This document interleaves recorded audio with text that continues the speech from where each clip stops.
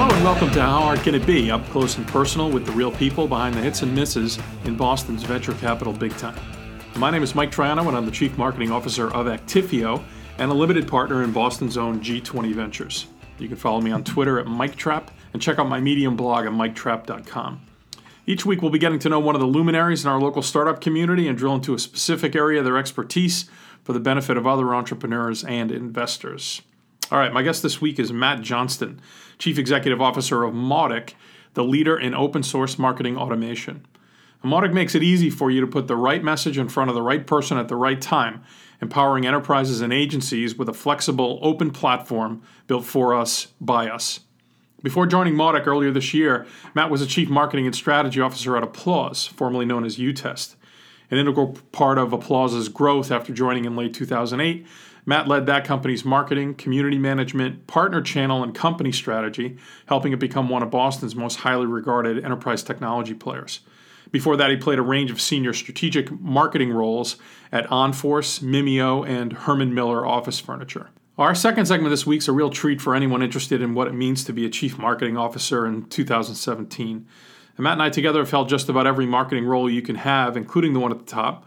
And our conversation covered everything from the anxiety and stress of keeping up with the latest technology phenom du jour to the roots, current reality, and future of the latest and greatest account-based marketing or ABM model. And it's always fun to trade war stories with another senior marketing guy, and you'll be a fly on the wall for a conversation I know we both really enjoyed. All right, so before we get started here, please take a minute to subscribe to this podcast on iTunes, Overcast, or Pocket Casts, and please consider giving us a quick 5-star review on iTunes. Those have really started to pick up, and it just has a massive impact on our level of exposure across the Apple platform. Now, How Hard Can It Be is sponsored by G20 Ventures, early traction capital for East Coast enterprise tech startups, backed by the power and expertise of 20 of the Northeast's most accomplished entrepreneurs. G20 Ventures, people first. How Hard Can It Be is also sponsored by Actifio, the world's leading enterprise data as a service platform. Deliver your data just like your applications and infrastructure as a service, available instantly anywhere. For hybrid cloud, faster DevOps, and better business resiliency, Actifio is radically simple. Here now is my conversation with Matt Johnston.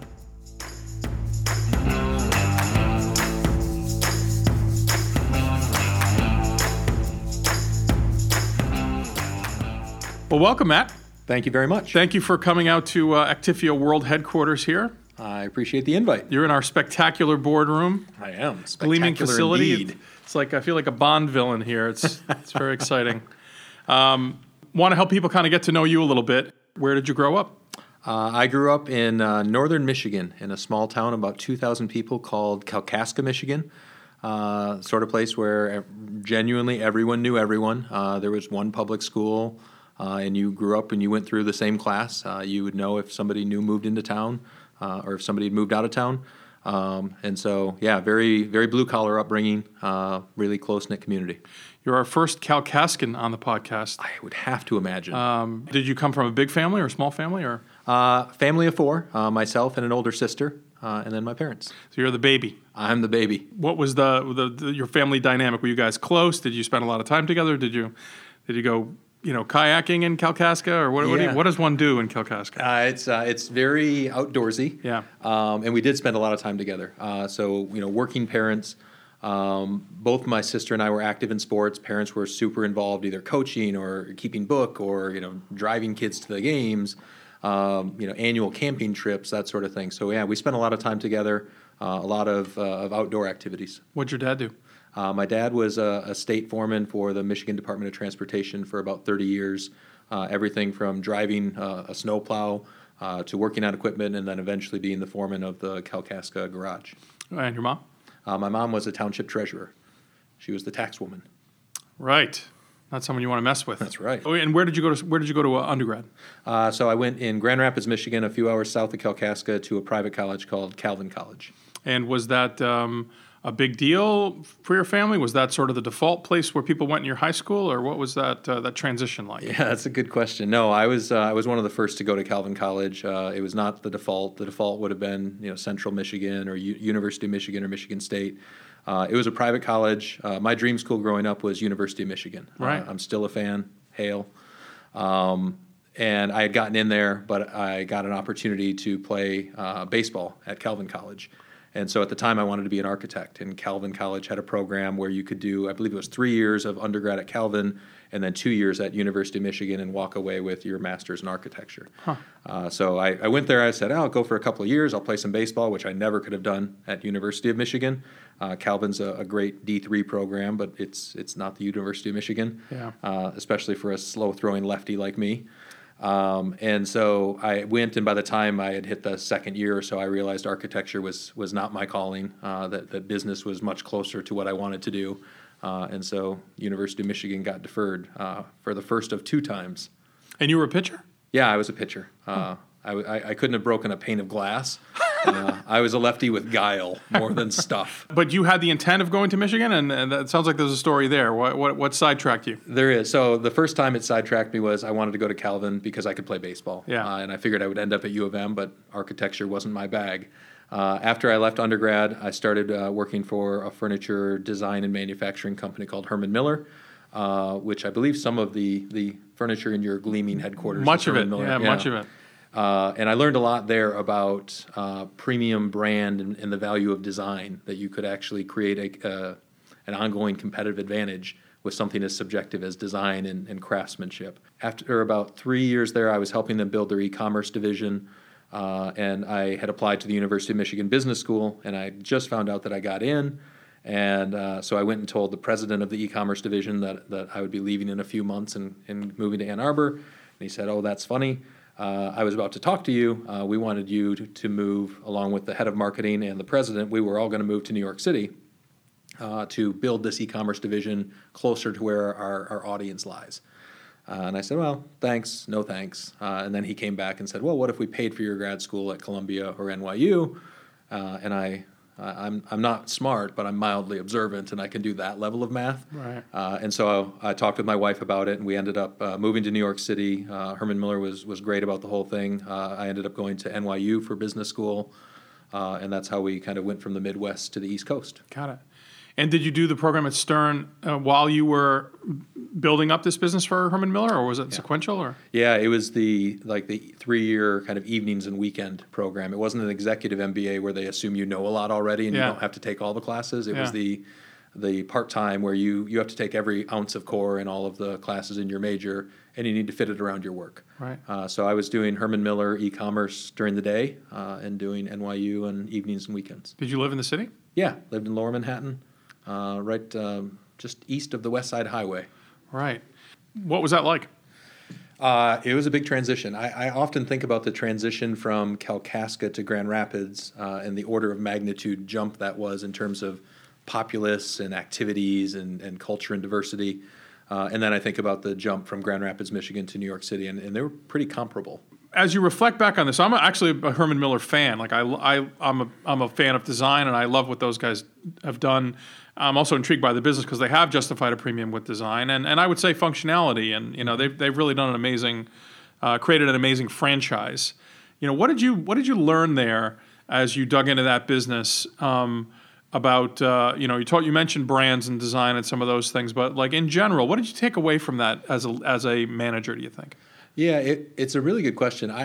With the benefit of hindsight, NYU in general and Stern in particular are really quantitatively charged, right? They're not known for liberal arts and the marketing degree. They're known for quant jocks and finance and that sort of thing. And Herman Miller is in many ways the opposite. It's very qualitative. It's all about these subjective things like design and beauty and the balance between form and function.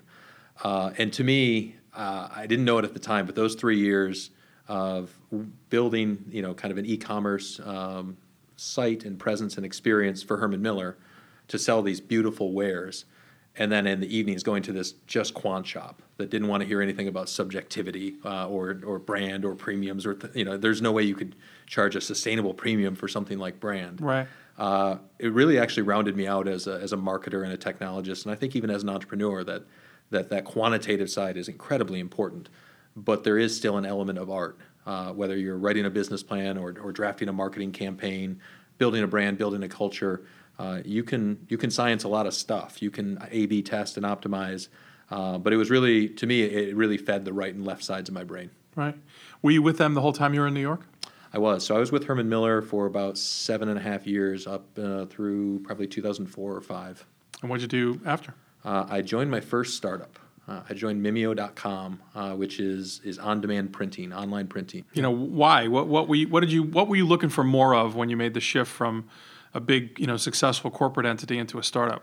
Yeah, some of it was exactly that. I mean, Herman Miller, I think at the time was several thousand people, and even though I had some really impactful and informative jobs, you're still one citizen in a pretty big machine. Right. And Mimeo at the time, I believe, was 200 or 300 people, but most of them were in the production facility in Memphis, Tennessee.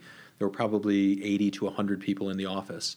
The marketing department I was the second person. Right. There's a 20-person sales team, and so in many ways, it really was a pretty young startup, and that was really appealing to me. The amount of impact I could have, the number of hats that I could wear.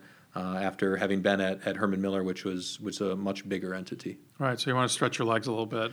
Yeah, want to get uncomfortable a little bit. Herman Miller had prepared me. I'd been the producer or project manager for the e-commerce site, had done a lot of digital marketing, but hadn't been exposed to the breadth of marketing. And so at Mimeo, that was everything from events to PR to brand positioning to sales enablement, things that were not a part of the mix at Herman Miller. Right.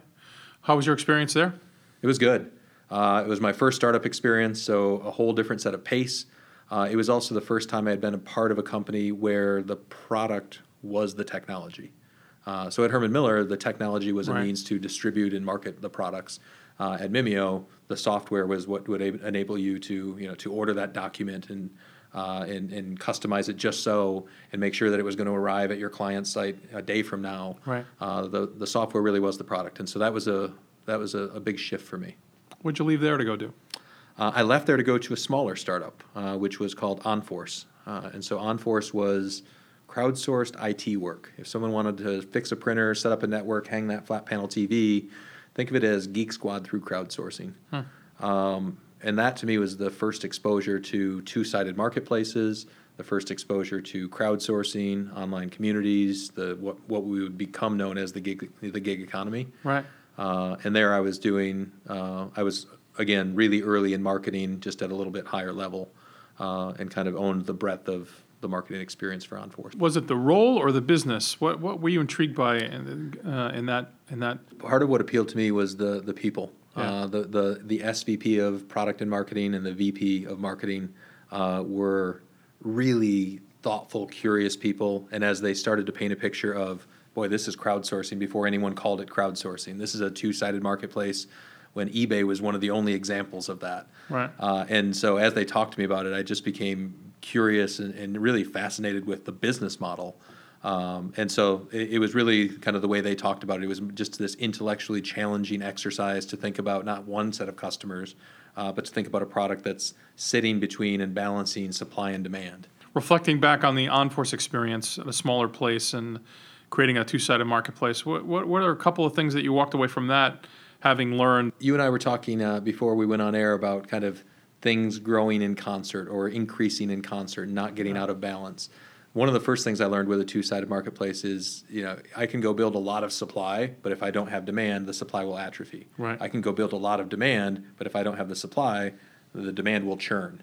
And so growing them in concert and predicting the growth of that and saying, and we're not to my most recent job yet, but at U-Test and Applause, where I went after OnForce, it was the same thing. Getting to a place where you're growing supply and demand in concert, and do we need more European supply because we're anticipating European demand? That was one big lesson. You can, if the machine gets out of whack or out of sync, you can get in a lot of trouble in either direction. You've spent a lot of your career in this sort of, what a cynic might call chicken and egg businesses. What advice do you have for people who are facing a challenge like that? You have to think about the fact that you actually have two sets of customers. And that, to me, was one of the most interesting and intellectually challenging parts of OnForce. was that you're not just selling them a product, or it's not just selling them the services of employees. Right. You have to cater to and woo and activate two different audiences with two different sets of messages and two different sets of value prop. So I think that's really important. The second thing I would say is really important is alignment of incentives between them. If you're doing a good job of aligning incentives, between a rider and an Uber driver, or pick whatever model you want, then things fall into place pretty naturally, and everyone is behaving the way you hope they would behave. As soon as you've misdesigned the rules or the point system or the incentive system in some way, it becomes obvious quickly, because people are acting in their own self-interest. They're doing what you're incenting them to do, whether it's through badges or points or dollars or ratings. They're playing the game, and you've designed the game, but you're not getting the outcome you want. So why'd you leave there? OnForce was backed by a local VC firm called General Catalyst out of Cambridge, and they wanted the company to move closer to home. And so OnForce had moved from Manhattan to Lexington, Massachusetts, I believe when their lease was up in Manhattan.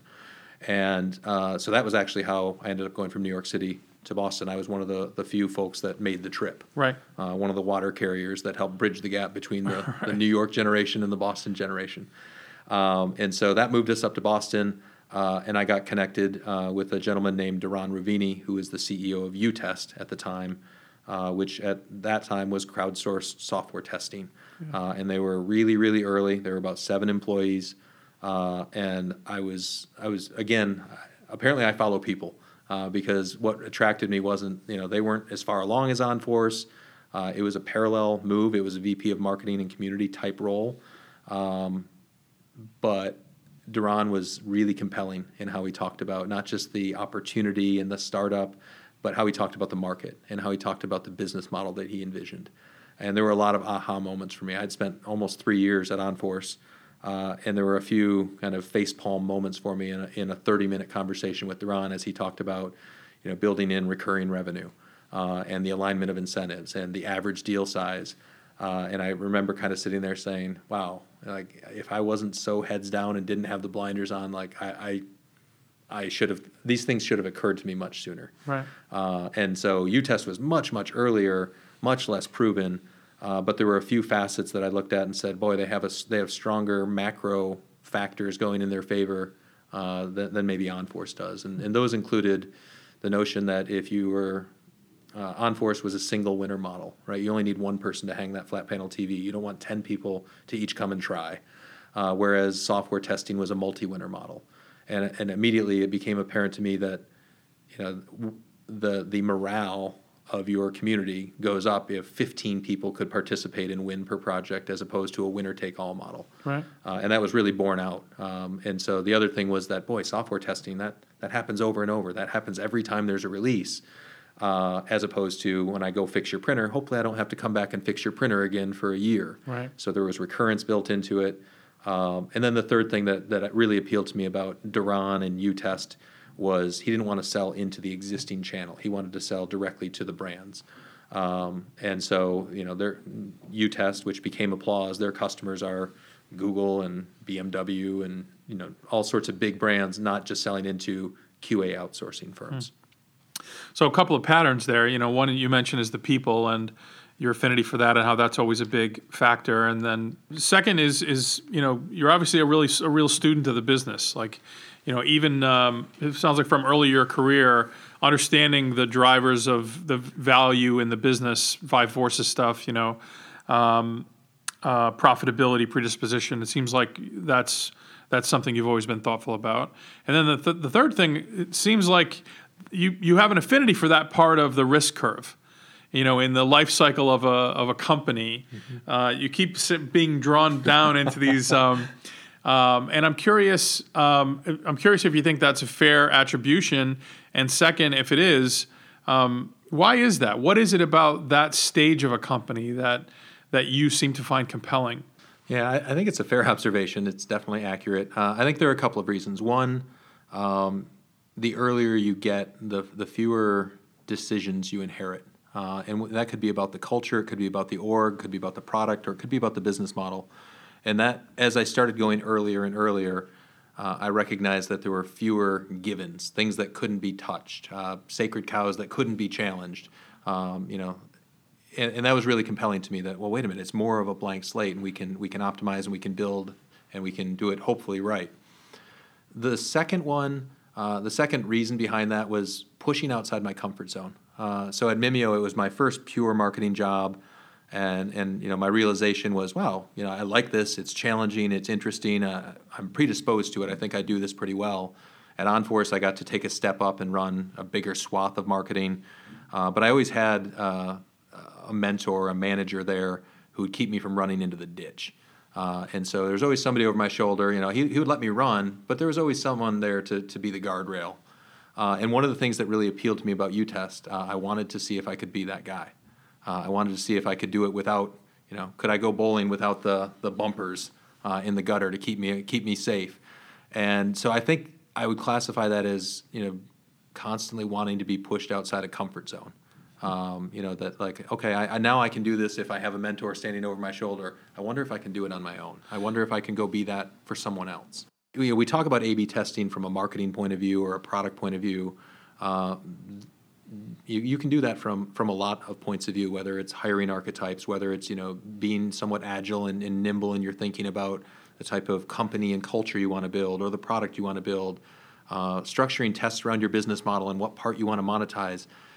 I really think that is the interesting part. UTest is very well known here. For those who don't know it, what's the 2-minute description of that business that eventually became Applause, and maybe just fill people in a little bit on the arc of UTest/Applause. Sure. So founded in 2007, started in 2008 under the name UTest, and it was really crowdsourced software testing for websites, and then as mobile became a bigger deal in 2009 and 10 and 11, it became web and mobile. And it was ultimately the notion that no matter how much you test your software, it's not going to behave the way you think it will in the hands of users. So different devices, different OSs, different browsers, different carriers. And a lot of the value that we unlocked was when we finally understood that what made us special was not that it was crowdsourced, not that it was on demand. It was that we were testing what we called in the wild.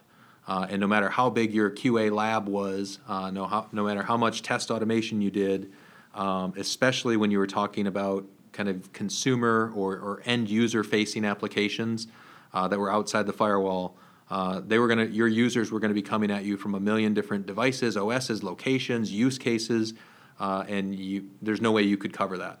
You could see it when we started putting pen to paper and we started to put together decks and advertising, and we changed the website messaging, rolled out new positioning and messaging to our sales team. You could almost hear tumblers falling into place where a lot of the friction melted away. Even when we'd be talking to the in-house QA and testing team early on, before we figured out that it was in the wild, that was the key differentiator and the unique selling proposition. That in-house QA team would be looking at you like, you're coming for my budget, you're coming for my job. And as soon as we unlocked in the wild and we were able to say it's a direct complement to the in the lab testing that you're doing, yeah. you could feel the friction fall away. You could feel the skepticism fall away. And all of a sudden these people that had maybe become gatekeepers holding us out of deals were inviting us in and saying, you're not saying I'm doing anything wrong, you're saying we're missing a link in the chain. Yeah. And that was really powerful for us. The second one was as we went from UTest to Applause in 2014 and 15, and even the work they're doing now since I've left, where it's less and less about application testing and more about digital experience testing and feedback and research.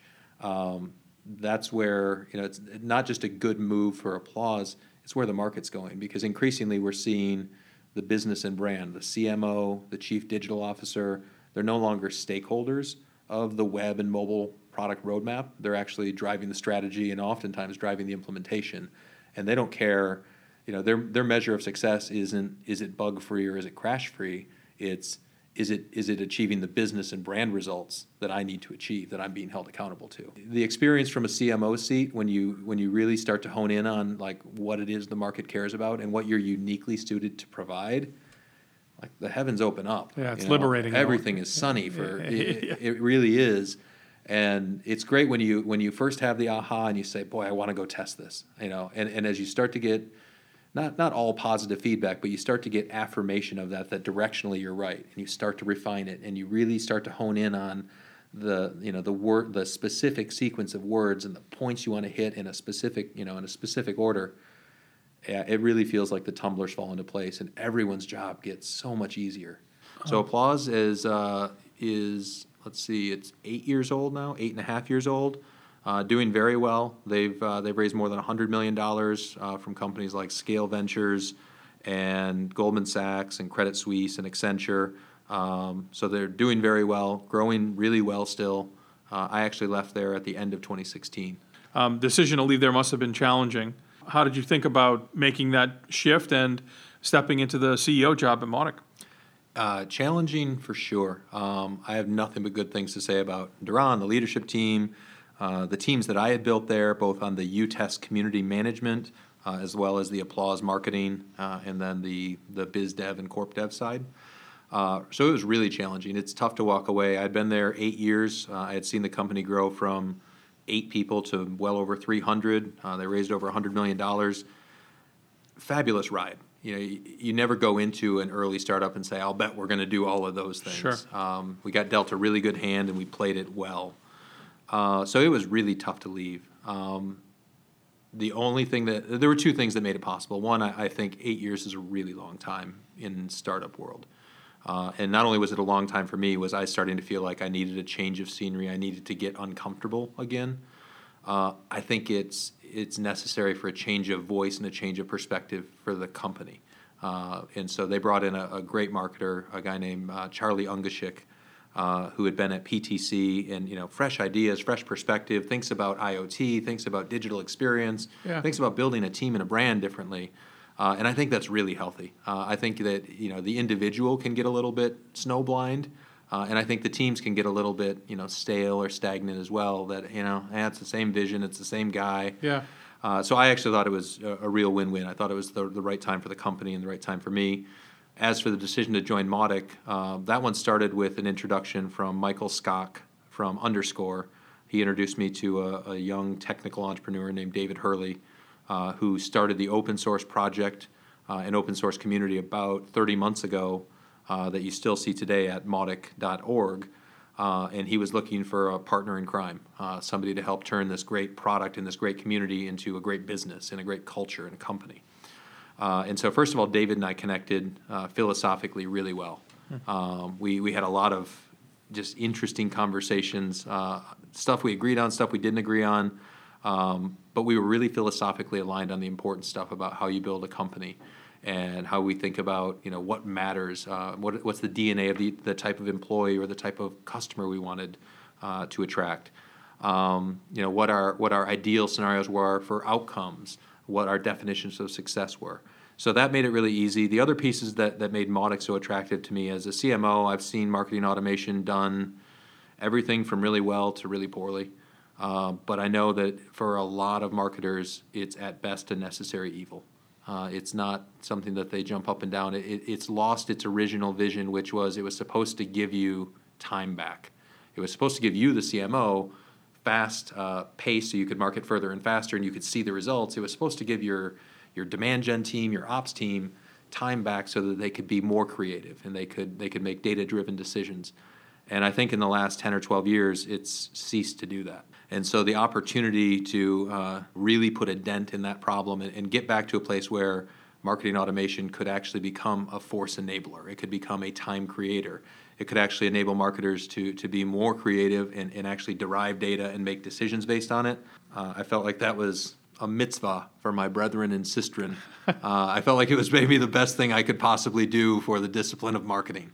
What's the most important thing you've learned in your first year as a CEO? So we're really early. It's kind of you to say in my first year as a CEO. It's really, the open source project is about 30 months old. The go-to-market's only about 5 months old. And so we've hired people from a lot of different B2B companies around the Boston area in sales and in BDRs and in marketing and customer success and product. I think the first lesson that I've taken away as CEO is that you have to be very intentional. You can't assume, everyone knows what I'm thinking. Oh, we're going to be really customer-centric. I've said that before, and everyone's going to interpret that in the same way. Yeah. not just as CEO, but as CEO in such an early stage with blank slates everywhere, drilling down to the next level, the next level, the next level. What does that mean from a marketing point of view? What does it mean from a sales point of view, from a customer success point of view, from a product point of view, for us to be wildly customer-centric, easy to work with, incredibly flexible and adaptable, not just in our product, but in how we go to market and how we treat our customers. Is it the delta between what you say and what they hear, that problem, or is it the translating these sort of ideas that live across the business into their departmental implications? Yes, but I would say it's more the latter than the former. Yeah. I do think everyone has their own interpretive filter, right? I might see something and interpret differently than you. I might hear something and interpret it not in the way you intended it. But I don't think that's the majority of it, in part because we're a small team and we sit 8 feet from each other, right? It's a bullpen. There are no offices at Mautic. And so there's a lot of opportunity for us to stay connected. Right. I think it's the application of, well, okay, what does that mean in the customer success context? What does that mean in the product management context? Right. And so it's not just a matter of, I need to go tell you what I meant for product management. It's my job as CEO is to kind of cast that vision, and then I want to walk that journey with you. You're the product management expert. You tell me what it means for product management. And then I need to help you stay connected with what it means for customer success and what they're counting on from you versus sales versus marketing. Yeah. So it's not solving the problem for them. It's making sure that there's connective tissue between all of those lanes and that we're all kind of rowing towards that same destination, that same North Star. People underestimate how much of the job is communication. Strategy is a small fraction of the time that you spend, maybe a large fraction of the value you create, but you certainly got to get that right. But so much of the labor of it is a series of one-on-one conversations to make sure everybody's on the same page and pulling in the same direction, right? It's that. It is one-on-one conversations. We recently, the folks over at Acquia were nice enough to house us for about 6 months and let us incubate there. But about a month ago, we moved into our own space. And having the ability to, like, the number of impromptu debates, discussions, whiteboarding sessions has been one of the coolest things to me to see, even in the last 4 weeks since we moved in. The ability for customer success and marketing and product to get together and say, wait a minute, like, this is happening. There's something disconnected here. Let's go fix it. Yeah. And so even, it is one-on-one sessions. It's also knowing which groups need to get pulled in. Does so-and-so know about this? Because you're talking, if we say we've only been going to market for, 5 months, that means those employees have only been with us for 5 months, which means they're also building their own connective tissue. They didn't meet, they haven't known each other for 3 years. Right. And so seeing that evolve and encouraging and in some cases kind of driving that or pushing that to that connective tissue to build is really important and I think one of the cool parts of building a young company.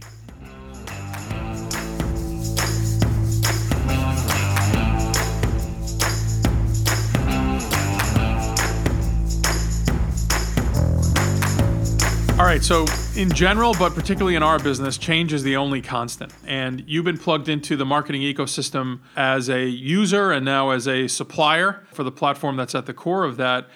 When you look out across the marketing landscape, how is it changing now? What do you see happening in the marketplace that is noteworthy, either as a CMO customer or as the CEO of a company helping to solve the problem? Sure.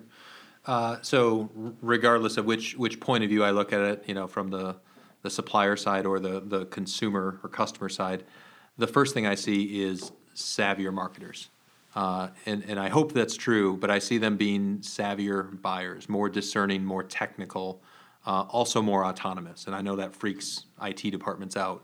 But similar to how we talked earlier about, the CMO, Chief Digital Officer, now driving the web and mobile agenda, marketers are able to make decisions, not just about their marketing automation, but about where they want to host their site. And they're using Drupal or are they using WordPress? And do they want to, plug Drift into the, they don't have to go back to the IT right. gatekeepers and make decisions. So first of all, I see them being more discerning, more technical, more savvy in terms of the vetting and buying process. And I think that's a really healthy thing. The second thing I see is a lot more crowded landscape than ever before. You've probably seen, the infographic with just, it seems like 10,000 dots that are MarTech companies. It stresses me out. And the truth is, if you're big company, you might go with a best-of-breed solution and say, yeah, I know I'm going to have to integrate all 12 of these things together. If you're a mere mortal company and you don't have endless resources, I think we need to see some consolidation in that space, meaning that going and trying to string together 14-point solutions if I'm a 500-person company is there's a lot of hidden costs and a lot of hidden risk to it. So I think that we'll see the pendulum swing not away from point solutions, but I think we'll see more and more integrated platforms. I mentioned that my personal belief is that I think ABM is actually part of the marketing automation stack. It isn't today, but it needs to be in 18 months, 36 months. We're just in the process of rolling out an ABM program here, and it's amazing that my people are really into it. In part because everybody wants to understand ABM, right? And there's a sense of urgency to be able to really get have applied this. Right. Charles Handy, who's someone I'm a huge fan of his work, but he wrote a book called The Age of Unreason, and he coined the term, which I think is a predecessor to this idea, which was the idea of the portfolio career. Is how we thought about it. That people are going to go do different things, and you're accumulating these skills and these experiences, and you're applying them in very different kinds of roles and responsibilities. Right. And it's exciting, but it's stressful in a way. It is. You don't get a lot of coasting time. Yeah. Let me ask you a question. So you mentioned your team's really excited about ABM. Yeah. Is that and I'm sure it's both, but how much of that is because they see it as impactful to Actifio's business and breaking new ground, and how much is because they recognize that, hey, the market values this. I need to have this feather in my cap? I think it's a little bit of both. I mean, we are a kind of very high average order value.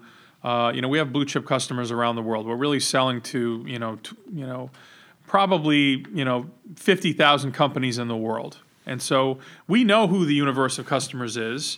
We flipped the funnel conceptually a long time ago, to coin a phrase, and I think we do have a sense of this is a much more focused way for us to go get the right kinds of opportunities. That right. I think it was the Engagio guys used this metaphor that it's not net fishing anymore, it's spear fishing. Right. And that really resonated. So I think there is a strong sense that this is what Actifio needs.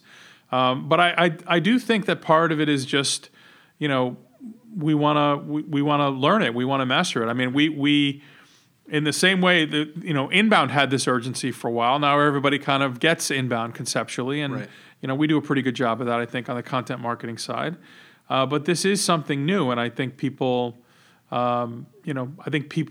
From a career and a professional development standpoint, I mean, good people always want to feel like they're learning new things, right? That they're not frozen and right. They're being pushed and challenged and expanding their horizons. Yeah, absolutely. Yeah. I think if you don't have people that aren't asking you for that, you probably don't have the right people. Right. Certainly in a marketing person, I would expect that. Right. So I do think that there's no question that regardless of Actifio's needs, there is a real affinity to stay current right. on the latest marketing, tools and technologies. It becomes a recruiting and retention advantage that this is the place you go, or this is the type of place you go to stay on that forward-looking edge. I think it does, and it's hard to tell what those things are going to be, as they're happening, right? There's so many people who are arguing that their thing is the next one of those, right? And the fad versus phenom debate. Yes. And marketing people, it may be that we're particularly susceptible to those things, being in the business of creating them and such. But and like anything, ABM is all these things are nuances, interpretations, different shades. I mean, there's very little that starts from a standing start and is like a fundamentally new idea. That's all sort of evolutionary. But I do think there is a mindset shift required to be effective in an ABM-based world that is different from the mindset required to succeed in let's say, inbound. Yeah, I would also say, and we had gone through the same evolution at Applause, that we started working exclusively with startups 8 years ago, and then it was mid-market, and then it was it's still a portfolio, but it's shifted more and more to those big brands who have omni-channel, web, mobile, brick-and-mortar experiences. Yeah. And so the other thing I really do like about the ABM movement that is how most sales organizations think about the world. They've got a list of named accounts that they're going after, right? They've got their primary and their secondary. And so to the extent that it becomes an alignment mechanism between marketing and sales, that can't help but be a good thing. Yeah. Yeah, absolutely. I think that that's one of the things that I love about it. Yeah. Is that that's something we've always prided ourselves on here, that we have a unified go-to-market model as opposed to a marketing model optimized for MQL and a sales model optimized to make the number each quarter. Right. I think that creates all kinds of dysfunctional behaviors in the vast majority of marketing and sales organizations. Now, do you think ABM? Sorry, I'm asking questions. No, it's great. Go ahead. Do you think ABM? Clearly, it applies if you're a bigger ticket, higher ASP, going towards the enterprise end of the spectrum. Inbound tends to apply more to that, the front of the funnel, like you said, fishing with big nets. Yeah, high velocity. Do you think you will ever get to a place where ABM, can apply to the mid market or even like kind of the smaller fish, or is that anathema to what it is? No, I think that there's an aspect to it that is. I mean, these are all shades of gray. I mean, you can create customer archetypes and segments, sure, and power them with an ABM approach to contact management, right? So it might not be named, but it's persona driven. Yeah. So, we have 7 identified segments for new logos, and then we have existing customers. So all the energy expended inside Actifio marketing is channeled through one of those 8 lenses, Yeah. And then within each of those, we have there are individual accounts that are that we can chase. Right. And I guess that's one of the things that I really like about it is that it's sort of it scales up to a reasonable size. Like, we're not a mass market play. We're not going to sponsor the Masters anytime soon. Right. But it becomes intimate in a way that I think is relatively unique to it. Yeah. It's hard to target individual companies with content marketing. It's a bit of a blunt instrument, but this is very different. It's funny that you say that. Like, I think a lot about marketing at a really small scale, and then how you scale that up. And there's a couple of things there. One, I need to scale it. I need a bigger platform, a bigger megaphone. But gee, I can't just shout the same message at everyone, right? This company's different than that company, and this CTO is different than that VP of marketing. And so as I think about ABM, even as I think about marketing automation, because I'll tell you my personal belief is that as the market matures, ABM's actually part of marketing automation. I don't view it as a standalone module. It might be a module depending on how a company markets it, yeah, but it's part of the stack, and it needs to work in close concert, with my marketing automation. So it's either an airtight integration or, in my opinion, more likely part of the marketing automation stack. Getting to a place where you can have that personal conversation at scale, right? You wish you could employ enough marketers to write a handwritten note and deliver it at their door, or right, write a narrowcast email, but you can't. Yeah. That pesky CFO just won't let you hire the 14,000 marketers you need. He's an asshole, isn't he? And so at the end of the day, that to me is the challenge for marketing teams. It's also the problem we have to solve from a marketing automation point of view. It's how do I personalize at scale, and how do I personalize effectively at scale? And the other trap I think we fall into, and I'm not even talking about Mautic now, I'm talking about me as a marketer. The other trap we fall into is it's so easy to think about the channel that I have at my disposal as email. So what I'm really talking about is email personalization. Yeah. And maybe I'm talking about website personalization. I think as marketers really start to develop a more nuanced view of ABM, it won't be ABM. It'll just be how I market. And it won't be, I need to personalize that landing page, personalize my homepage, and maybe I put you in a different email thread. It'll be, how do I think about the omni-channel experience? Yeah. From your website to your mobile application to if you have IoT, all of your landing pages, are they personalized to who I am and what I've done and my buying intentions? Yeah. And then as I think about communication channels, it can't just be, how do I get a better open and click-through rate on my emails? It's got to be cross-channel communication. It could be push alerts if I have a mobile application. It could be SMS if that's appropriate for my brand and user base. It could be in-app notifications. It could be social monitoring and social messaging.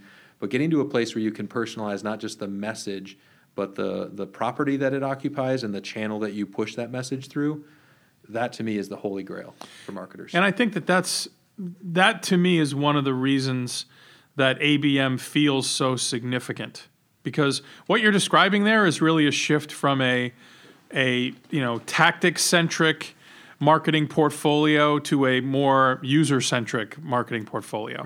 Right. That you're talking about the change from like whatever it is, whatever silo, or I do events, I do whatever, that sort of very 20th century way to think about the marketing portfolio versus trying to deliver a unified customer experience throughout the whole buying journey, from awareness to positive predisposition through deeper exposure and analysis, and like all the way through sales. And it feels like it's a shift in some sense over to something that is a little bit more focused on the individual buying coalition inside an individual company, which is where the rubber meets the road. Well, in a lot of ways, I think we all come from what we know, and when we think about ABM or marketing automation, we think about it as email for our website, and we can personalize the message to that individual, but we ignore the channel, meaning that like I'm just going to hit you with a different email, and it might be special for you, Mike, but I should be thinking about the channel is just as important, the timing of the message, the timing of that delivery, the sequence of delivery. In a lot of ways, it's how do we make our marketing, our messages, and the channels through which we deliver them not only unified, which is a great word that you just used, but personalized and more human, but then do it at scale. Yeah. Because again, the CFO is not going to let me hire an army that I want. No, I wrote a blog for 8 years, the title of which was Scalable Intimacy, because I feel like that's where this needs to go. That's what the promise of digital. Right. Is the ability to deliver intimacy at scale, right? Because that's what buyers want. That's what's required to be effective, to be authentic. Yeah. And I think we're just now getting to a place where that's becoming real. Well, and I think that's why you've been a CMO for a long time. I've been a CMO for a long time. We get so excited about ABM because it really does. It's a whole new stretch of runway. Yeah. I think in 2 years, 4 years, we're going to look back on ABM in 2016, 17 and go, God, we were just focused on personalizing the message, not the delivery mechanism, not the channel. Boy, weren't we were crawling when we thought we were walking or running. That's exactly right. It does feel like it's a jump to another curve. Yeah, exactly. That's exciting for people who are so easily bored with the old curve. I'm going back to print. I don't know what you're. I don't know. Yeah, absolutely. Fire up the Wayback Machine. Just kidding, folks. There's no going back. Marketing person is kind of like a shark these days, and you got to keep moving forward if you want to stay alive. All right. How Hard Can It Be is sponsored by G20 Ventures, early traction capital for East Coast enterprise tech startups. Backed by the power and expertise of 20 of the Northeast's most accomplished entrepreneurs, G20 Ventures, people first. How Hard Can It Be is also sponsored by Actifio, the world's leading enterprise data as a service platform. Deliver your data just like your applications and infrastructure as a service, available instantly anywhere. For hybrid cloud, faster DevOps, and better business resiliency, Actifio is radically simple. Thanks for sticking around, and we will see you next week.